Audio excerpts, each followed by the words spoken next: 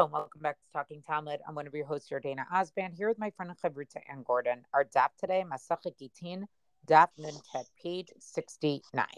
Well, we have a super interesting daf here that sort of started already on yesterday's daf, which essentially goes through Talmudic medical remedies.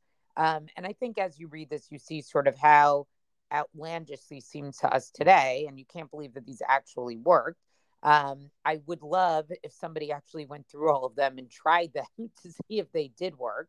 I would refer you all to, there's a great article on Talmudology by Dr. Jeremy Brown. It's actually on yesterday's staff, where he talks about how nobody's actually tried the Talmudic remedies, but there's an ancient English manuscript of other remedies where people actually tried them and made sure they did just part of the recipe, all of the recipe, and they actually found that this particular remedy for a particular medical issue actually worked quite well for a sty, which was really interesting.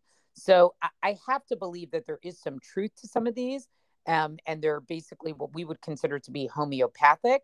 But it's interesting to see sort of how medicine worked, and also the way that some of the remedies, they say, okay, and if this doesn't work, you should try this, or you could try that.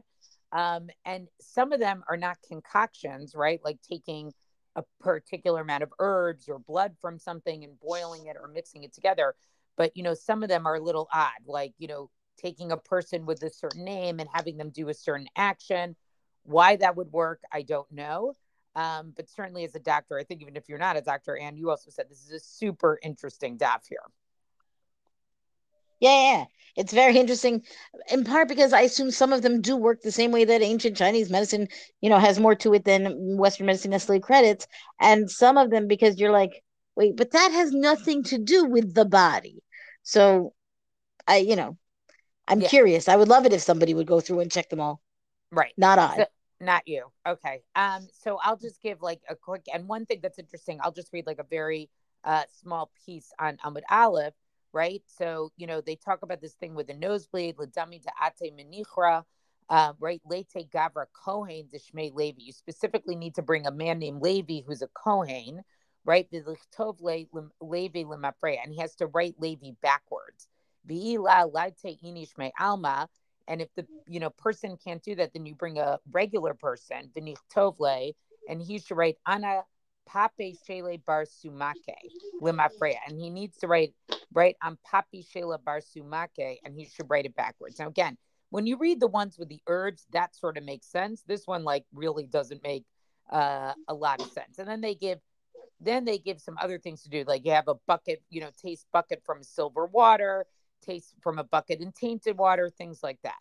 And the other one that I wanted to pay attention to, right? Lidama da'ate mi puma, right? Blood that comes from the mouth. Batkiran le begila dechitata, right? We check with the straw of wheat. Eat sarich mira'ai kate v'ile takanta. If the blood sticks to the straw, then it's coming from his lungs, right? And it has a remedy. V'ila michbada kate v'lesle takanta. But if it doesn't stick to the blood to the straw, then the blood is coming from the liver, and it has no remedy. And then the Gemara goes on to say, Amrle Rav Ami le Rav Ashi. Rav Ami said to Rav Ashi, V'hanan ipcha tnan. Didn't we learn the opposite? And then they quote here a mishnah from Chulin, Tnan. Nitela kabe velo nishtayer himena klum, hareya shenikva osha chasra. Right, so here they're talking about an animal that was shechted, right, that was killed, had ritual slaughter done to it. If the liver was completely removed and none of it remains, right, so then it's considered to be an animal with a condition that would have been caused to die within 12 months. So it's a treif animal. So if you shechted it, you still wouldn't be allowed to eat it, right? But with a lung that's punctured or missing, the animal is considered to be a treif, even as it been completely removed. So this seems to say that damage to a lung is worse than damage to a liver, because only a punctured lung makes you a treif, makes an animal treif, but it has to be the whole liver is removed to make it a treif animal. Okay. Amar le, so Rav Ashi says, Kevan de mi pume kate emar itmuche itmach. Right. So, but we're talking about when we're talking about blood coming from a person's mouth, then you have to say that the liver actually dissolved, and there's no way that he would survive. So he's sort of saying you can't really compare the two. And then then they go through what the remedy is from actually the lung. I also thought it was interesting how they brought a mishnah, right, to prove one of the remedies from shechting animals. Like, in other words, anatomy is anatomy, whether it's a person, whether it's an animal, and that was also like an interesting proof that they did here. So I'm gonna go through some of them on a bet, and I found some of these again, very interesting. I don't know if they're accurate or not, but sure, right? Like plausible. Well, pircha deliba, right? It says if you've got palpitations of the heart, meaning if your heart is beating too fast. So nowadays in Western medicine, we're going to talk about pacemakers and things like that. But late tlat borshayata deshare nistrinu become Bachamka to lo avar ilave. Excuse me, it's a lot of words that are very unfamiliar. Are bein yomin. So what happens is let him bring 3 loaves of barley, soak them in kamka, and then 40 days have not passed, and that was made. And then v'nechol v'nishti abatrayu chamra marka. So then let him eat the loaves, and he'll drink that liquid, which is fundamentally a fermented wine, basically, after having the loaves of the barley. So will that work? I don't know, but it seems like that could actually be some kind of remedy, not for an urgent care, right? It's 40 days. Oh, I don't know. Maybe they have this remedy ready for somebody who needs it. I don't know. And Sir Racha of Difti says to Ravina, and all the more so his heart is going to palpitate from those things, meaning that's a terrible solution. Says, right, that's what, like, all the more reason to, I find this to be, very interesting, where even within this is the solution, you have argumentation on that. Like, this is not going to help somebody, it's going to make it worse. Amrle, Ana Liukra Deliba Amre. So Ravina says, no, you misheard me. I didn't say it was for palpitations. I said it was for a heaviness of the heart.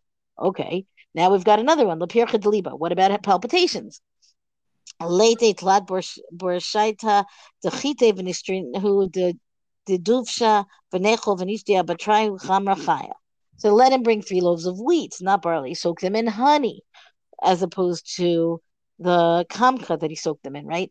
And eat those. And then he'll drink the wine after that, meaning it's a very similar remedy, but quite different in actual substance. Litzar chadaliba, a remedy for heart pain. Late tlad by ninya uvayata dechamona uvayata de shumshime valecho. Bring 3 the amount of eggs, right? This is a kabetza of mint and cumin and sesame seeds and eat them all together.